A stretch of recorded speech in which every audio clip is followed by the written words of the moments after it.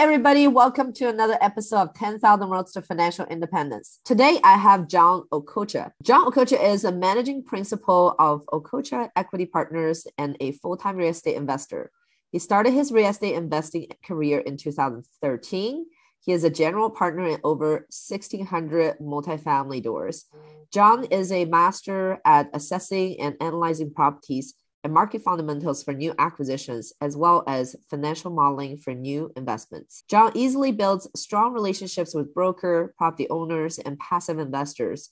He works relentlessly to vet and acquire investment opportunities that deliver above average returns to investors. John holds a bachelor's degree of science and economics from Texas A&M University. Welcome to our show today, John. Thank you for having me. Awesome.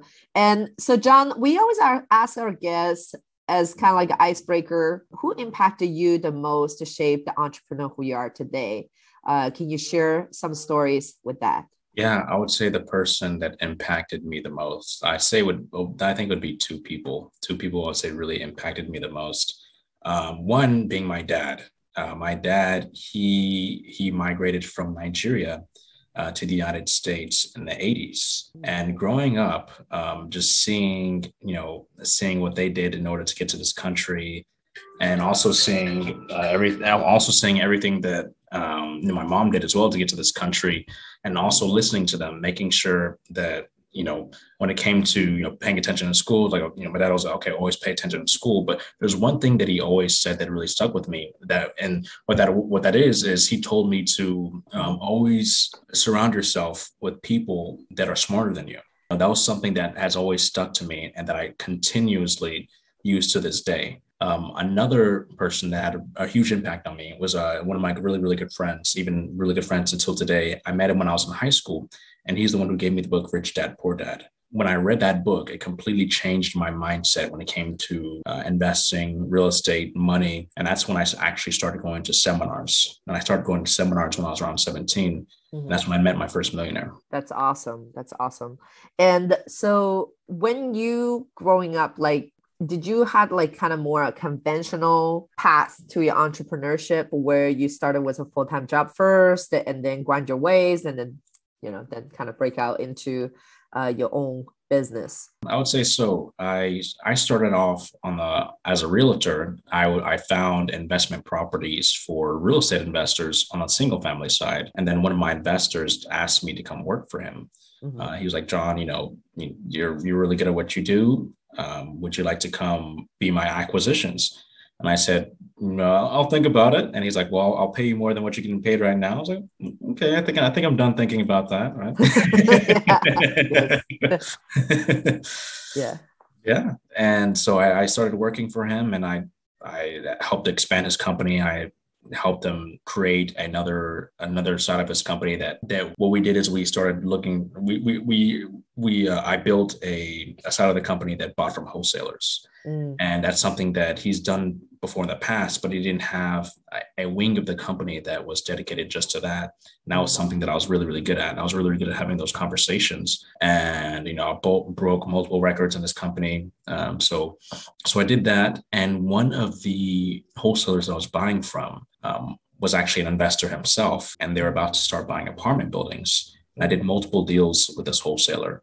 And essentially what happened is they asked me, like, hey, we're purchasing multifamily properties. Would you like to work with us? And I told them, yeah, I'd love to. Apartment investing was something that I was always interested in.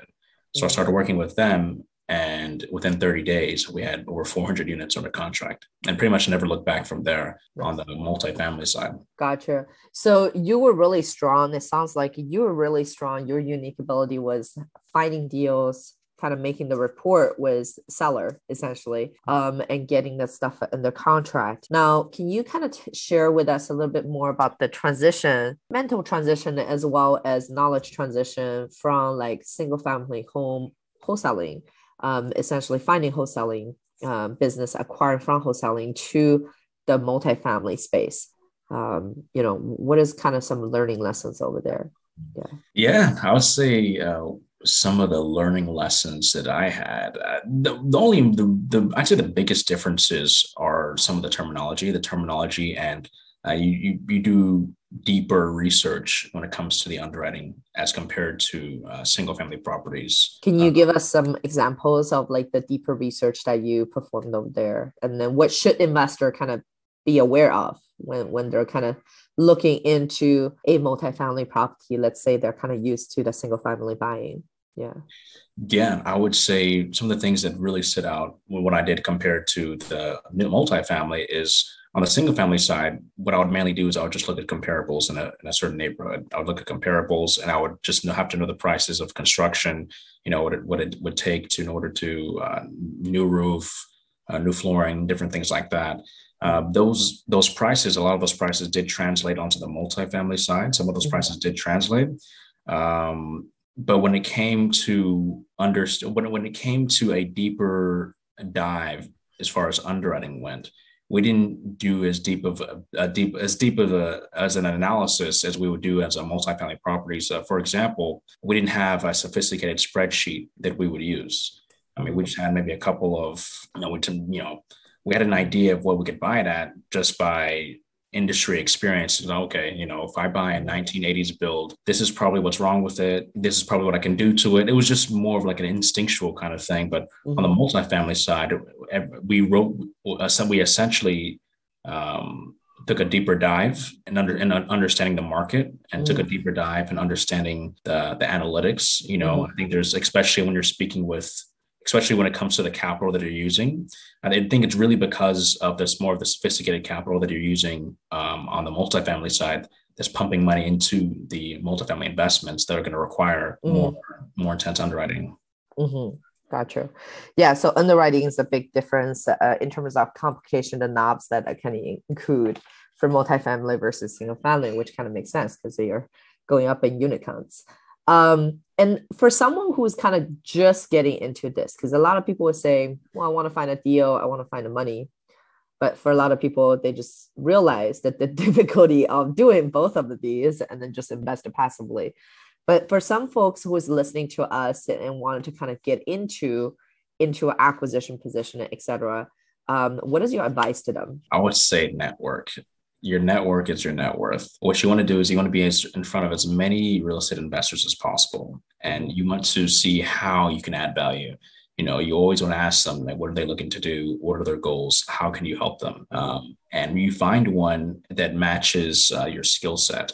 At the time, I knew I was really good at acquisitions. So I found someone that they needed help on the acquisition side. So that's what I did. They had the connections, they had access to capital, they had the construction side, but they didn't have somebody that was full time on the acquisition side that was good at acquisitions. So that's where I came in. Yeah, that's awesome. And then can you walk us through like a typical acquisition? Like, let's say your acquisition person, and then what does a typical day look like for you? That's a really good question. When I first started in acquisitions, there was a lot of phone calls. I did a lot of phone calls. There was a lot of, we went on CoStar. I would call a lot of sellers and I would call a lot of brokers as well. You could spend the entire day just calling sellers. So you can spend the entire day just calling sellers, making, anywhere between, depending on how long the conversations that you're having, you could make anywhere between 50 to 100 phone calls a day. Wow. Just really just depending on how long the conversations are going. Like if the conversation is going longer, the less phone calls you make. But I soon discovered that brokers were doing the exact same thing I was doing. So, right. Well, why don't I just call a lot of brokers? Because if I call 10 brokers, then I've effectively called, 1,000 people, right? Yeah. So that's where I started transitioning into. And I went on, how I got my first deals. I literally just went on LoopNet.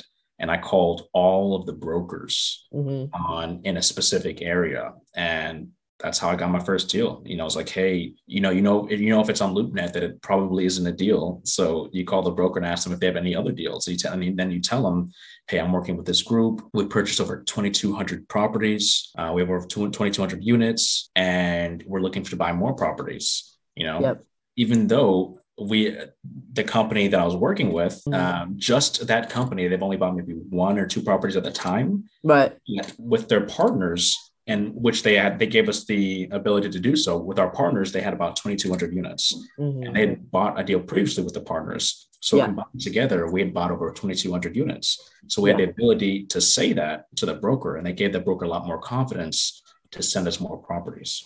To closing the deals, etc.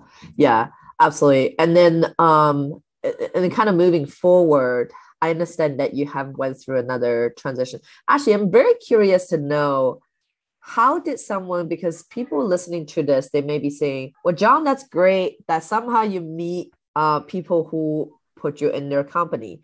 Like, can you recall back like some of these conversations, how you first meet the person and that made a difference in your life? Well, like, what did you do that was unique? So because there's many like 100 people, other people in the conferences, how did they, like how did you kind of become their one?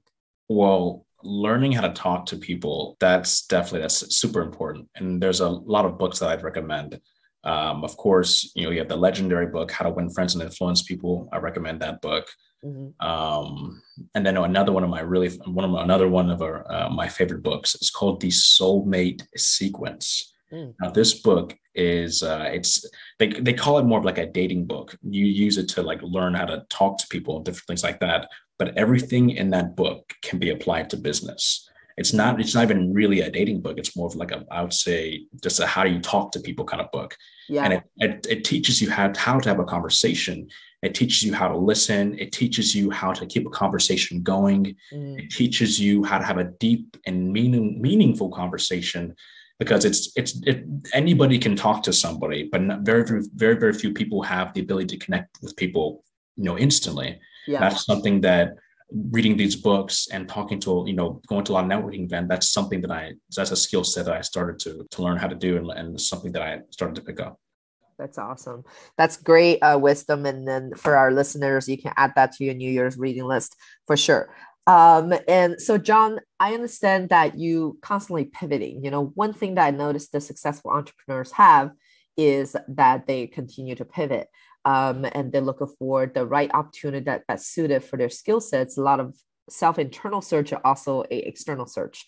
So can you kind of walk us through, yet another transition from your previous venture into your new venture, not necessarily new venture, but into your kind of the next chapter of your life? Well, I've always wanted to be a fund manager. Since... Where does that come from, you think? Well, that's a good question. I think that I wanted to do it before I even understood what it was. In high school, I remember taking a personality test. I was maybe 16 at the time, and I got a wealth manager. That was one of the things that popped up. And after that, when I went to college, I studied under a financial advisor. I apprenticed under a financial advisor for a little bit, and they would refer to themselves as wealth managers. And what I wanted to do is I wanted to combine wealth management and real estate. I didn't really know what that was, but I remember reading a book called The King of Capital.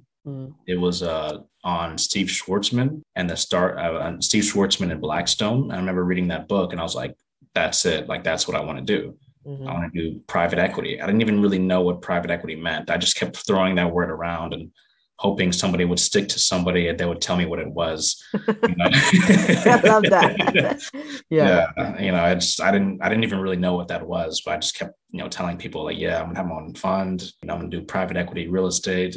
And, over time, after networking a lot, I went to a ULI event, an Urban Land Institute event.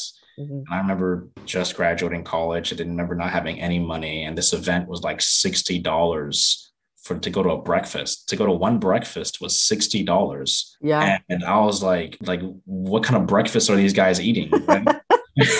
Yes. Caviar. What kind of breakfast are these guys eating? Yeah.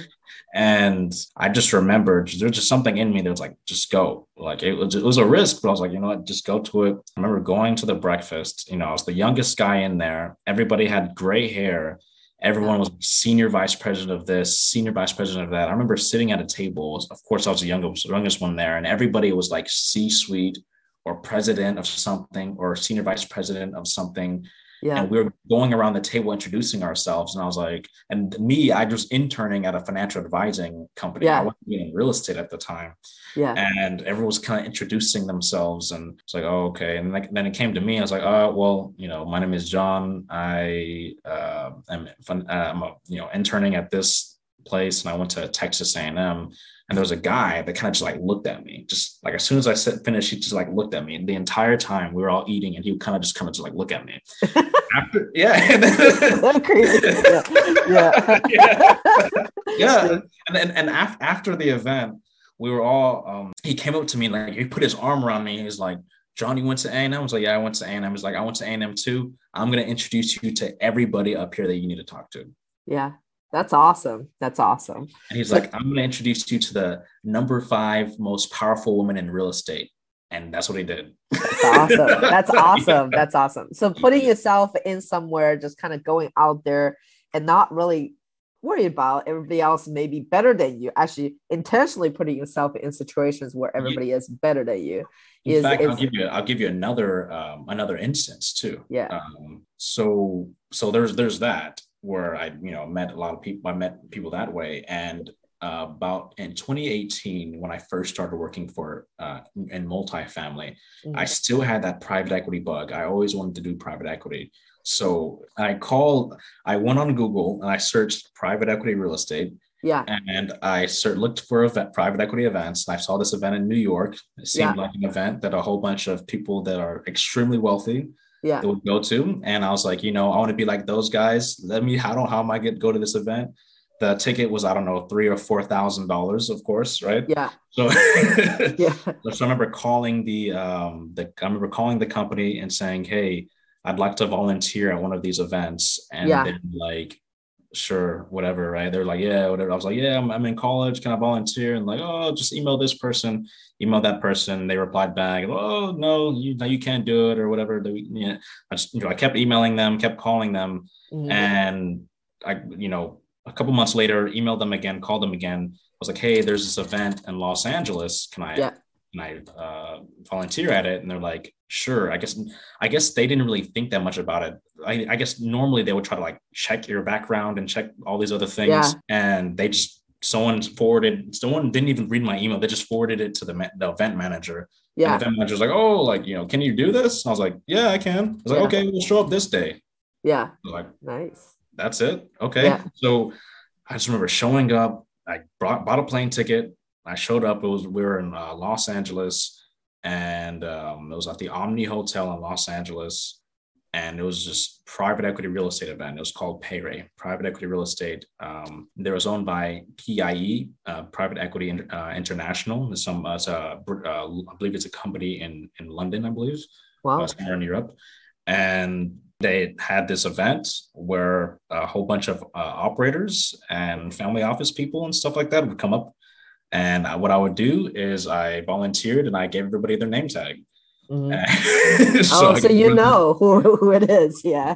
But the thing is, I didn't know anything about real estate private equity at the time. I didn't even know what a GP or an LP was. Yeah. I had no idea. I couldn't even, I remember one of the other volunteers, they're like, "Oh yeah, that guy's like a GP in this or LP in that." I was like, what is this? What GP, LP?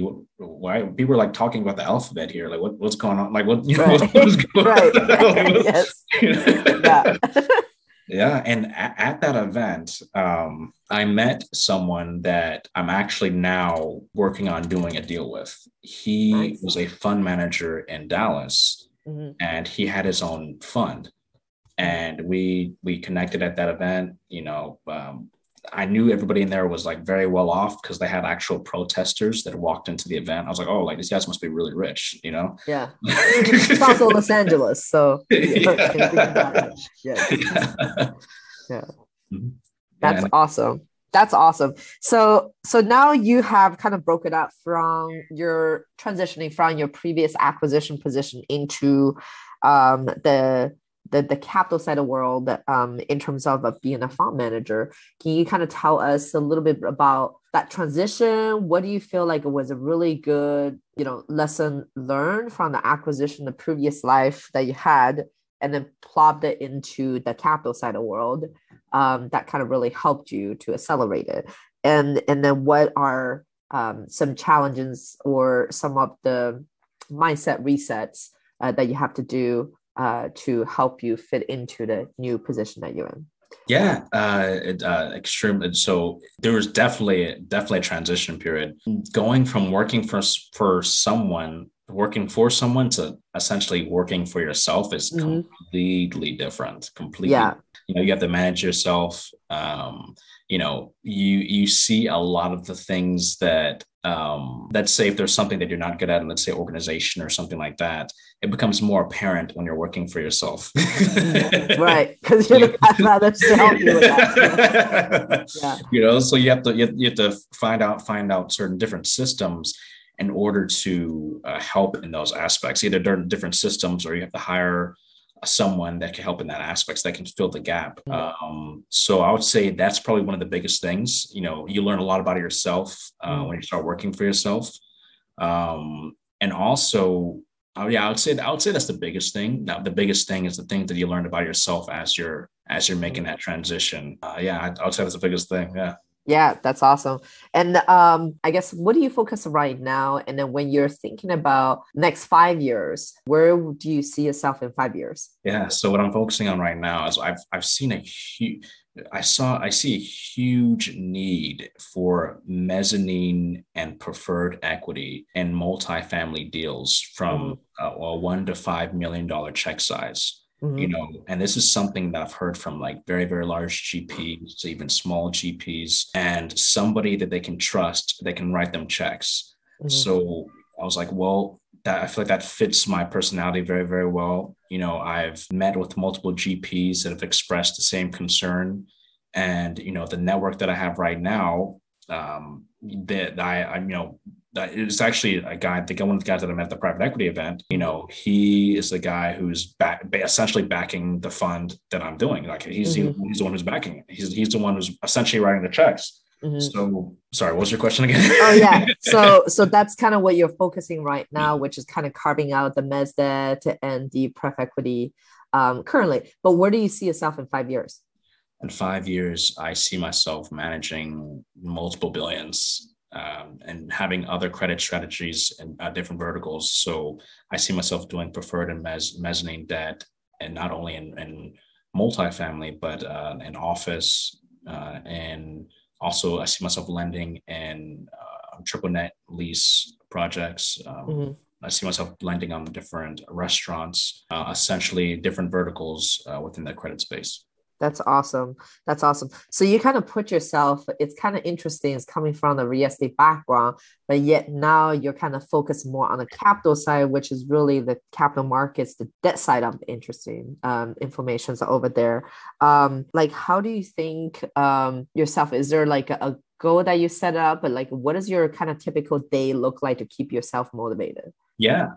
So of course, following up with all the different sponsors that I'm working with every single day, following up with them, and also following up with any capital, the LPs.